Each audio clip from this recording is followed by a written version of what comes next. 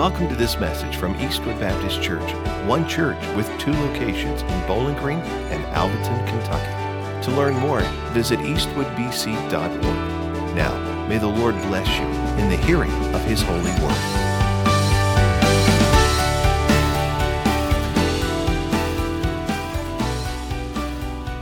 Would you guys grab your seat? I don't know about y'all, but what a blessing to be led by our students this morning. Praise God for all that they have done.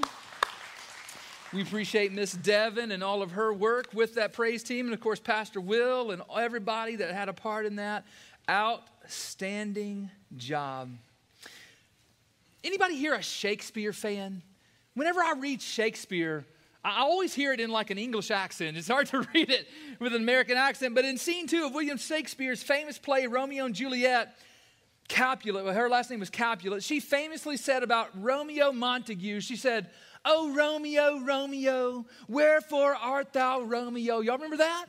She goes on, she says, "Deny thy father and refuse thy name, or if thou wilt not, be but sworn my love, and I'll no longer be a Capulet. 'Tis but thy name that is my enemy. Thou art thyself, though not a Montague."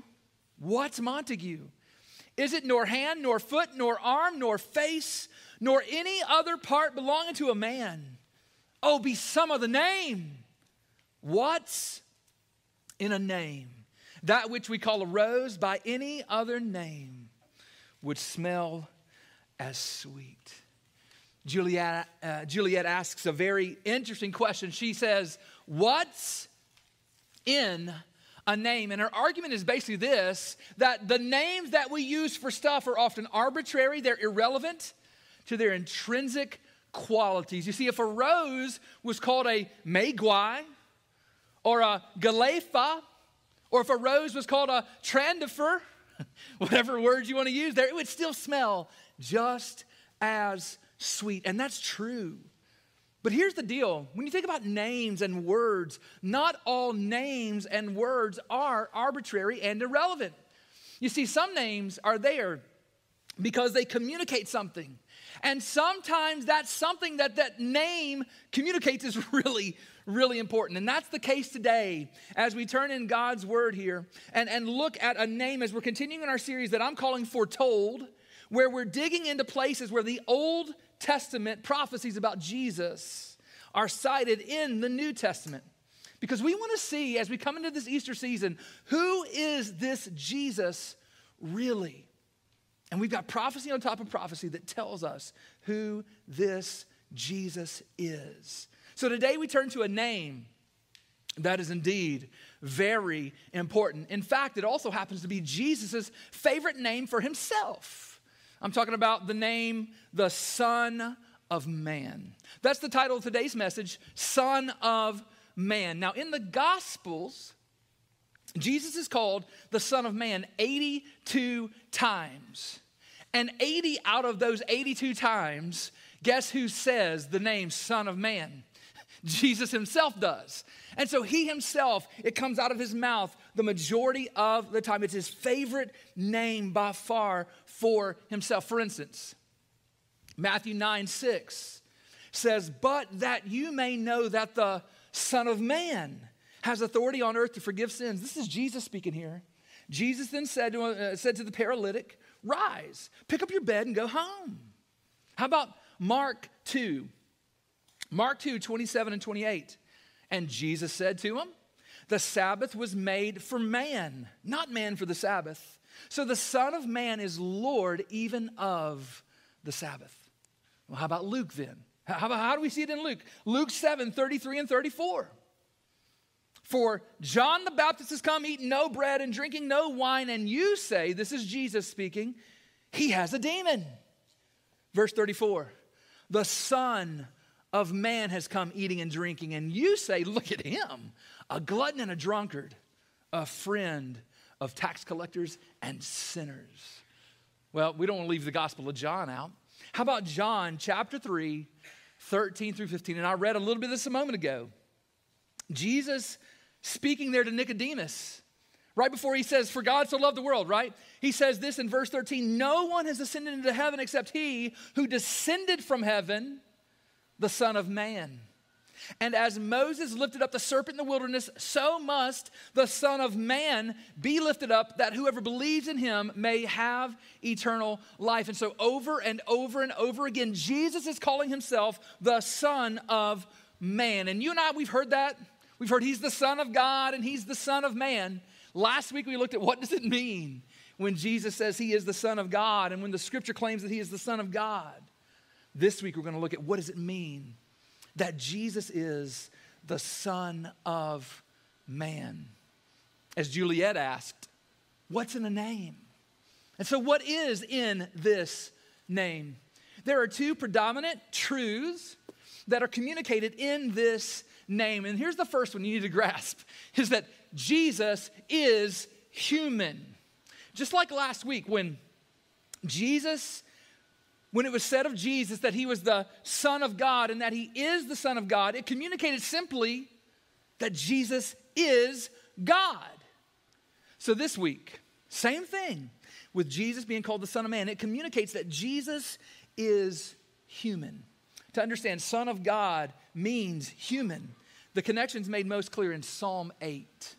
Psalm 8, verse 3 through 6, the Word of God says this: when I look at the heavens, the work of your fingers, the sun and the moon and the stars, which you have set in place, listen to this, what is man that you're mindful of him, and the Son of Man that you care for him?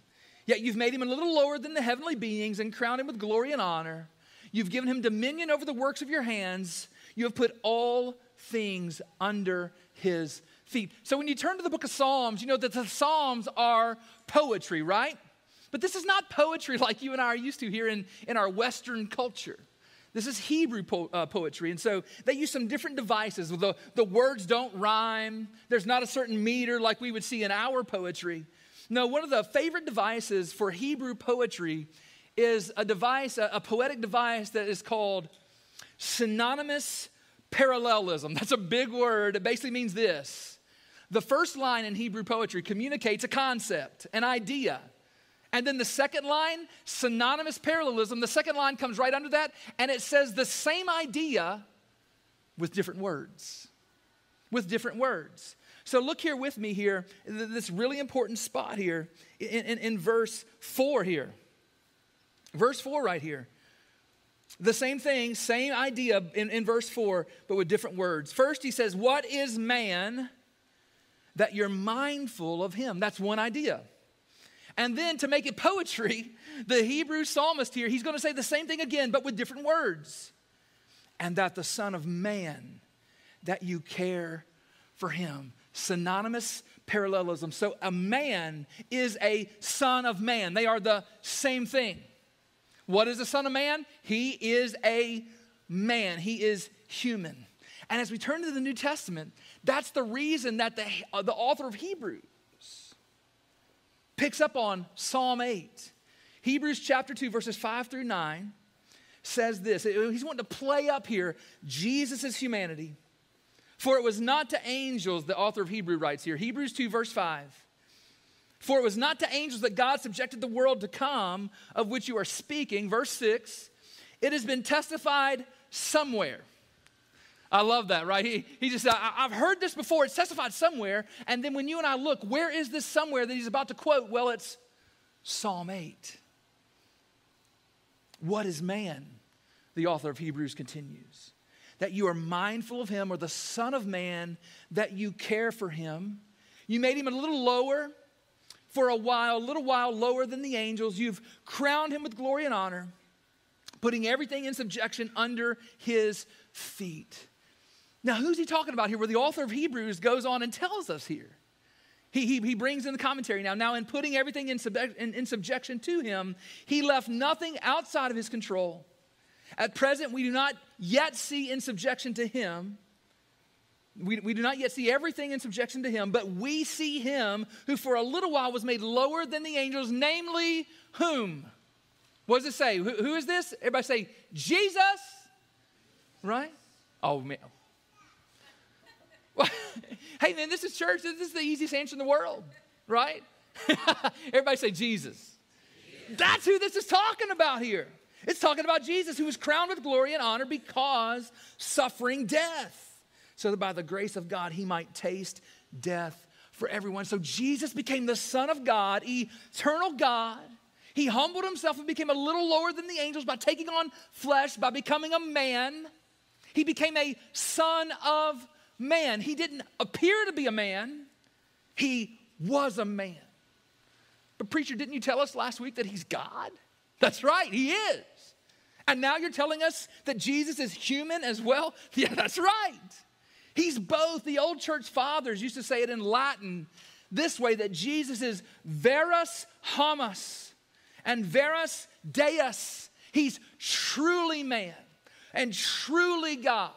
His deity lacks nothing, but neither does his humanity. He is human. He was flesh just like us. He ate like us and drank like us. He bled like us and slept like us. He laughed like us and cried like us. To his complete deity, he added complete humanity, such that it says this in Galatians chapter 4, verse 4. The word of God says, "But when the fullness of time had come, God sent forth his Son to be born of a woman." He was born of a woman just like you and me. He was truly human, truly man. We saw this last week, but it comes with what we're talking about again this week in John chapter 1, verse 14.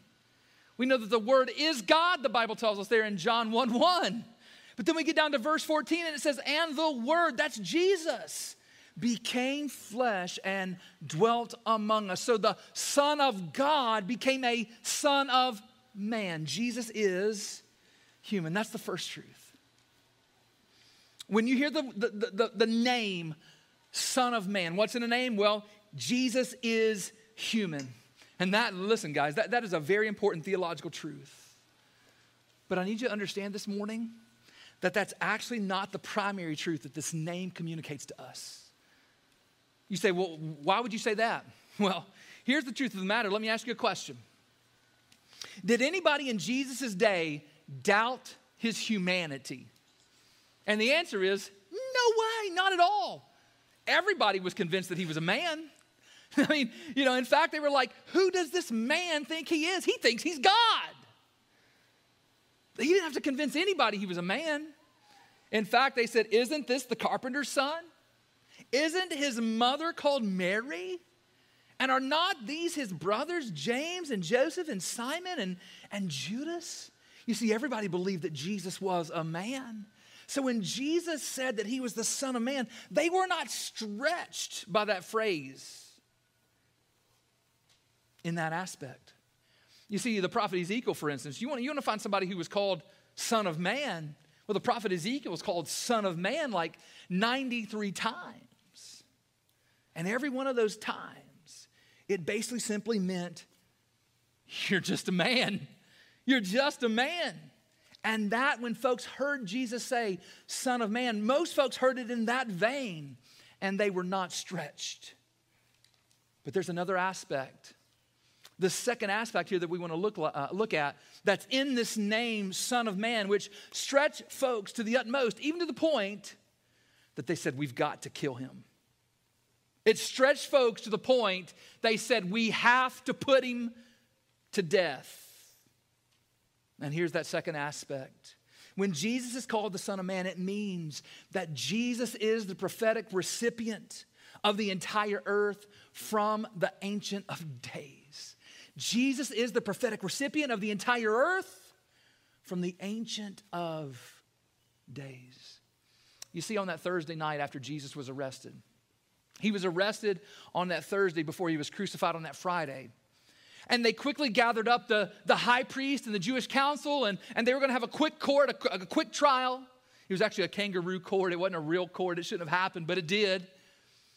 And they pulled them all together here, and they were looking for any evidence they could get against him.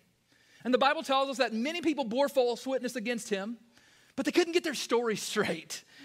And so the stories disagreed enough that the council didn't get what they wanted, which was a reason to put Jesus to death.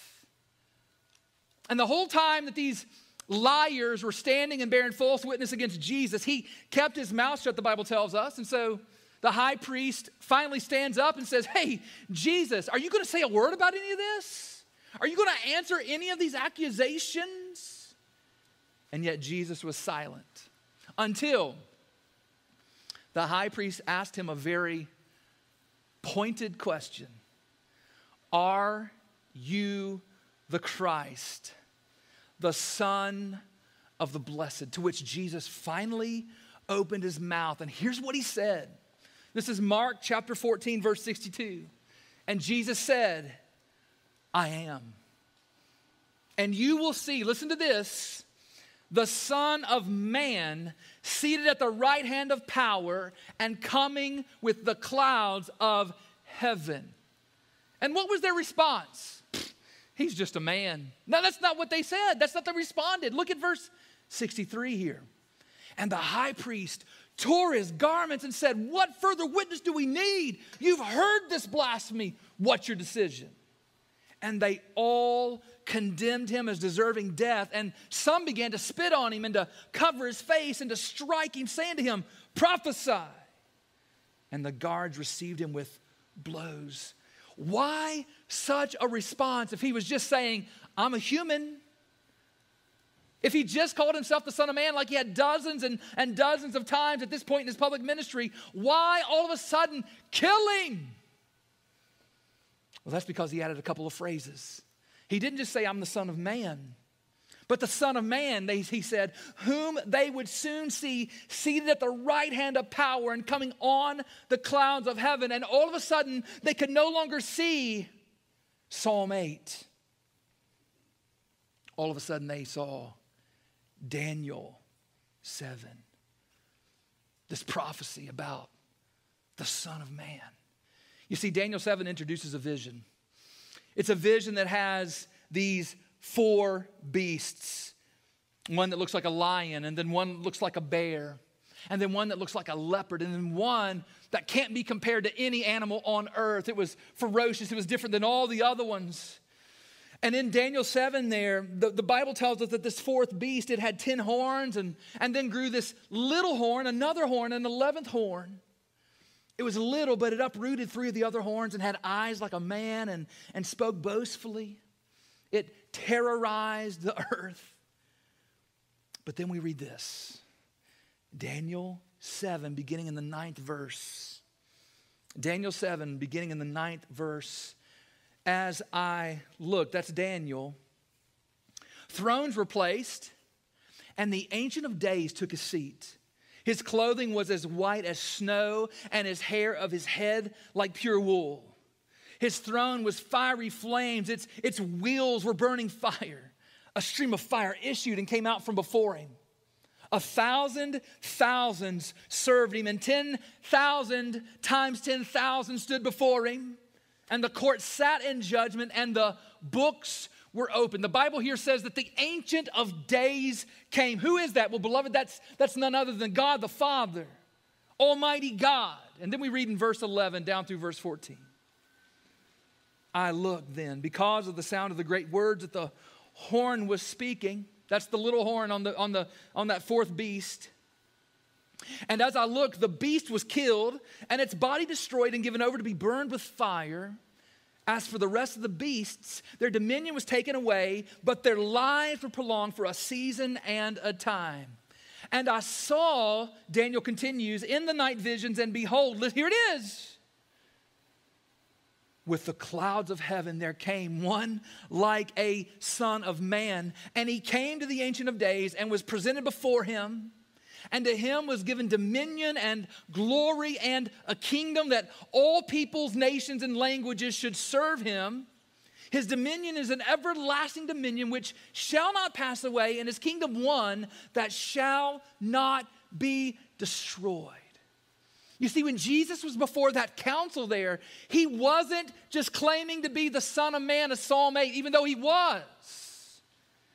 He was also claiming to be the Son of Man in Daniel 7, the one who would come on the clouds of heaven and who would be given the seat of power at the right hand of God, the Father Almighty, and receive dominion and glory and a kingdom. He's claiming here, guys, to be the prophetic recipient of the entire earth from the Ancient of Days. I need you to consider for just a moment what this kingdom is like that he's going to receive from the Ancient of Days. We read there in Daniel 7, I want you to first notice that his kingdom will be exhaustive. If you were to look back through history and study the empires of the world, do you know which empire is the greatest empire, the largest by landmass to ever rule on the earth? You might be surprised to know that it's a nation who is actually only the size of Alabama. If this nation were put in America, it would be the size of Alabama. I'm talking about the tiny island of England. Did you know that in history it stands as being the largest empire by landmass that the world has ever seen? We often think of the Roman Empire, right, as being big and bad and bold and all of those things. But the British Empire at its height was 7 times bigger than the Roman Empire. It covered 14 million square miles. That is astonishing when you consider that it was only about 53,000 square miles of actual England. It covered 14 million square miles of the world. 7% of the landmass in the world. And you hear that and say, man, that is a big kingdom. But notice what it says here about the Son of Man's kingdom that he's given. It says here in Daniel 7 that all peoples, nations, languages should serve him. His kingdom is not 7% of the earth. His kingdom is 100% of the earth. It covers the entire earth. Guys, that means there's not a place on planet Earth that he should not be worshiped. There's not a man, woman, boy, or girl on planet Earth who's ever lived, who ever will live, that should not bow their knee and serve him. His kingdom is exhaustive, but it's not just exhaustive. Second, notice that his kingdom here in Daniel 7 is everlasting. Daniel 7 says that his dominion is an everlasting dominion which shall not pass away. Now, here in America, we don't have a king, but we have a chief executive, the president, and he kind of has a dominion as the chief executive of the United States. And how long does he get to be that? Well, 4 years. Sometimes if he's really good, he gets to do it for 8 years. But he has a term limit, doesn't he? His kingdom, quote unquote, comes to an end. Same thing with the people in history and even living today who would be a true king. They're a real monarchy. Their office may not have a term limit like our presidents, but guess what? They have a term limit. Just because their office doesn't mean that they don't have a term limit, because guess what? One day they are going to die. King Louis XIV of France. Did you know he holds the record for the longest monarchy in the history of the world? He reigned in France for 72 years and 110 days. That's a long time. Queen Elizabeth II right now in England over the United Kingdom. She's getting close to that mark. At this point, Queen Elizabeth II, she has served 70 years and 41 days. So one day, if she continues to live, she's going to surpass King Louis XIV as the longest ever living monarchy.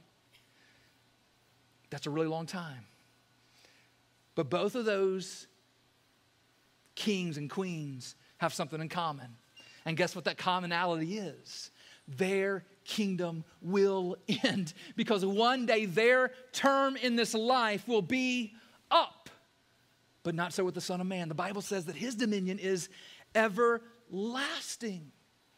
Not only is it everlasting, and not only is it exhaustive, but third, the Bible tells us here in Daniel 7 that this kingdom is indestructible. It's exhaustive, it's everlasting, and it's indestructible. Look at Daniel 7 again. It says, his kingdom is one that shall not be destroyed. Again, you look back in history, there have been some amazing empires that have really lasted a long time. For instance, the Portuguese Empire. It lasted for like 464 years or 454 years, somewhere in that neighborhood. The British Empire didn't even last that long. Or think about the Ottoman Empire. It was a great empire. Lasted at that point in the course of its history 623 years. Or how about the Ethiopian Empire? Did you know the Ethiopian Empire lasted 7 centuries, 700 years? Even the greatest empire that we think of, the Roman Empire, lasted around 1,500 years, from 27 BC all the way to AD 1453. That's a really long time, it seems. But guess what? All of those empires were destroyed. All of those empires passed away. But the Bible here says that the Son of Man's kingdom, it's indestructible. It cannot be destroyed. He is the Son of Man. And he's going to receive this kingdom from the Ancient of Days. He is the prophetic recipient of the entire earth. And his kingdom will be exhaustive, everlasting, and indestructible. The Ancient of Days has given it to him. So that's the primary meaning when you read the title, the name, Son of Man. What's in it? He is the recipient, the prophetic recipient of the entire earth from the Ancient of Days. And then secondarily, it means that Jesus is human. Guys, this was the Jesus that was foretold. This is the Jesus that we celebrate this Easter. So now that we understand what's in this name, what are we to do in light of these truths? I want to point you to two things. One for each meaning of Son of Man. Let's think about it again for a moment. Jesus is human. Jesus is human. Here's what I want you to do in light of that truth. I want you to hope in Jesus' substitutionary work. Hope in Jesus' substitutionary work. You see, he became human, took on humanity, added humanity to his deity so that he could save humanity. He became man to save mankind. You know, it was the Cappadocian Father, Gregory of Nazianzus, that said, that which Jesus has not assumed, he has not healed. In other words, what he's saying there, guys, is that if Jesus is not truly man, fully man, then you and I are not truly saved or fully saved. But praise God, Jesus didn't just take partial humanity. He took the fullness of it. Yeah, he's truly God, but he's also truly man. And as a true man, a full man, he took on every faculty of our humanity and stood in our place as our substitute. Where we failed to earn heaven.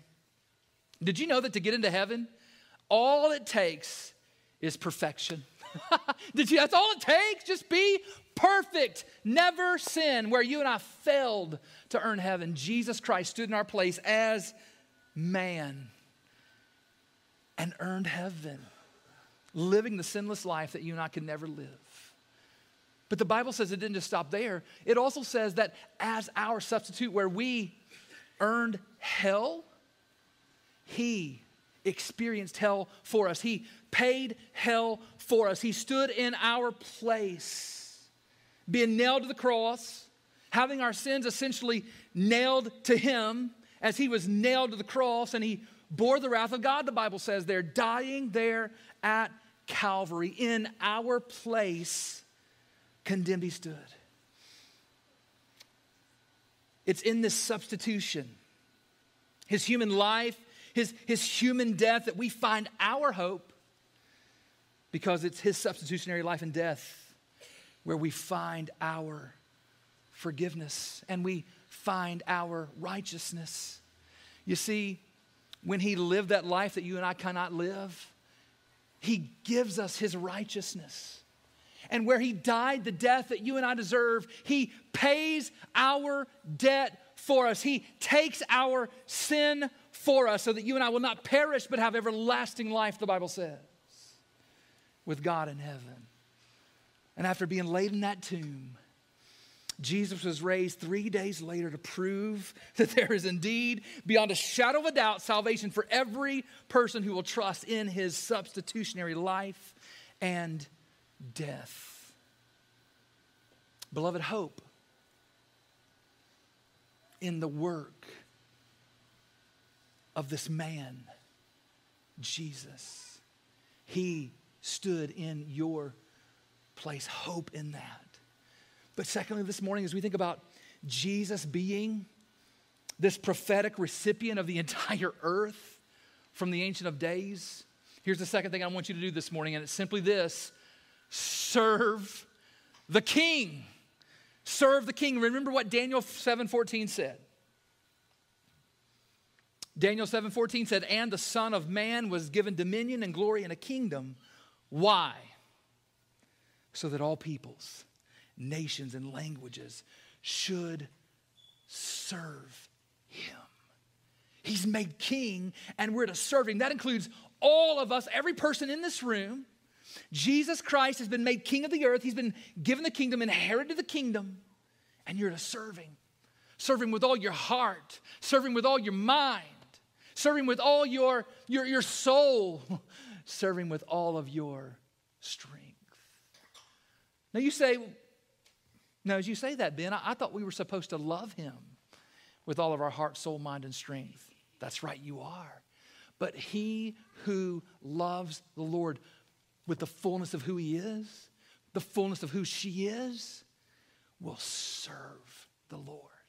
You see, our love is our service is an overflow of our love for him. And we're not just going to serve him here and there and pick and choose. I'm going to serve him here, but not there. No, we'll serve him everywhere. Guys, what a joy it is to serve the King. Praise God. What a joy it is to serve the King. Not because we have to, although he's commanded us to. We get to serve the King who's going to inherit the kingdom. I want you to know 2022 is my 25th anniversary. Or I guess I should say it, my 25th birthday of being a Christian. I have followed Jesus now for 25 years. I have served the King now for 25 years. And if you're here this morning and you've never yet begun to serve the King, I want to tell you, I've never regretted it one day. It is the best decision that you will ever make when you come and serve the King. But I get it. You're not there yet. Some of you are not there yet. Well, here's what you need to understand. And because I love you, I'm going to tell you this. You need to hear this. You're not there yet. I get it. But here's what you need to understand. If you are not a servant of the King, then what are you?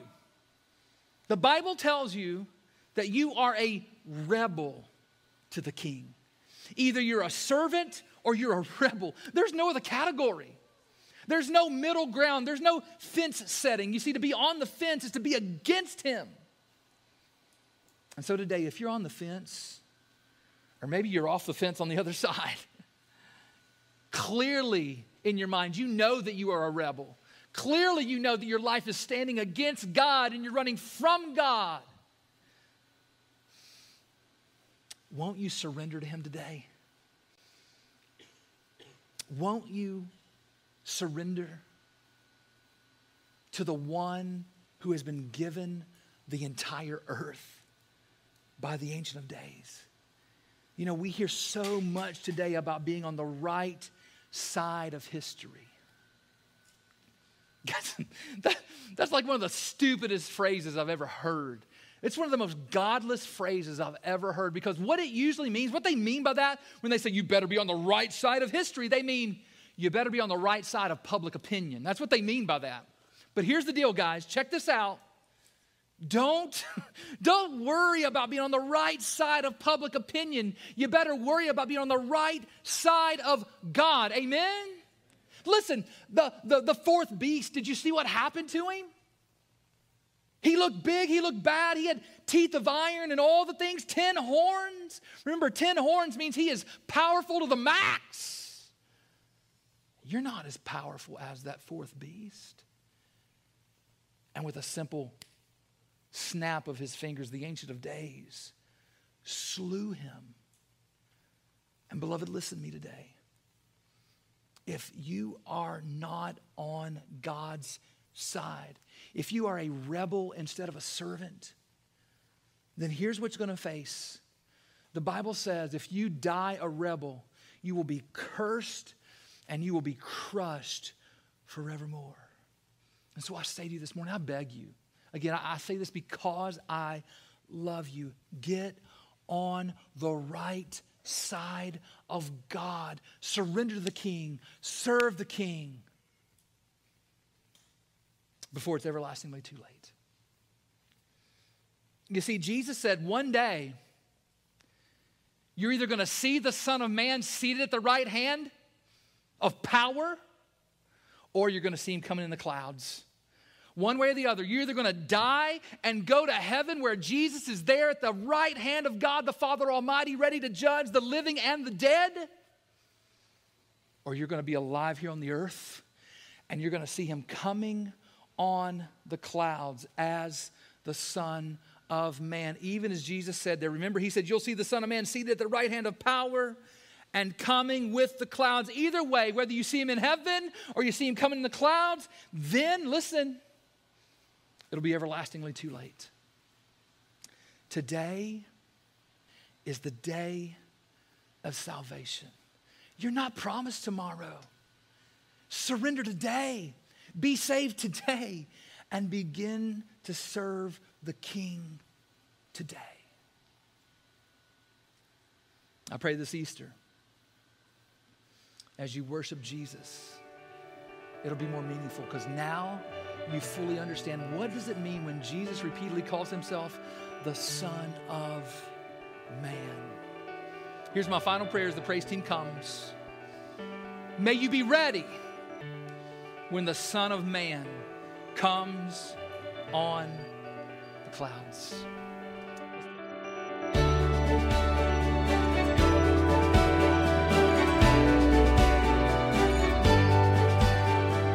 Hi there, this is Pastor Ben. I have something really important to ask you, but first, I want to say thank you for taking the time to make this digital connection with us through our podcast. I hope the message you just listened to was a blessing, but an even greater blessing than this digital connection would be for you to connect with us in person this coming Sunday at one of Eastwood's 2 campuses where we get the joy of living life together in Jesus' name.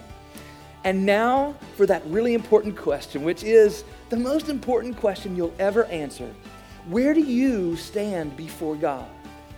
Now, based on what you've done, the straightforward answer is that you stand guilty and condemned before God. You are a sinner who completely deserves God's wrath forevermore in hell. And I deserve the same thing also. I mean, every person does. Guys, that's terrible news. And even worse is the fact that there's nothing you can do in and of yourself to change that. You need a Savior. But I have good news. God loved the world so much that he sent Jesus to be your Savior. Jesus came and lived the perfect life that you cannot live, and he stood condemned on the cross, dying the death you deserve. And 3 days later, Jesus was raised from the dead to prove to everybody that he is indeed the Savior of the world. And now Jesus longs to change your standing before God by making a trade with you. He desires to take what you've earned, which is the wrath of God in hell, and to give you in return what he has earned, which is the blessing of God in heaven. When this trade happens, instead of standing guilty and condemned before God, you will stand forgiven and righteous with the promise of everlasting life. So what must you do to have your standing before God changed? First, admit to God you are a sinner. Second, hate your sins. Turn from them and ask God to forgive you. And finally, turn to Jesus in faith and love, putting your complete hope in Jesus' life, death, and resurrection, and follow him until the day you die. Wherever you are listening to this podcast, Jesus is ready to make this trade with you. And I pray that you would trust in Jesus and be saved.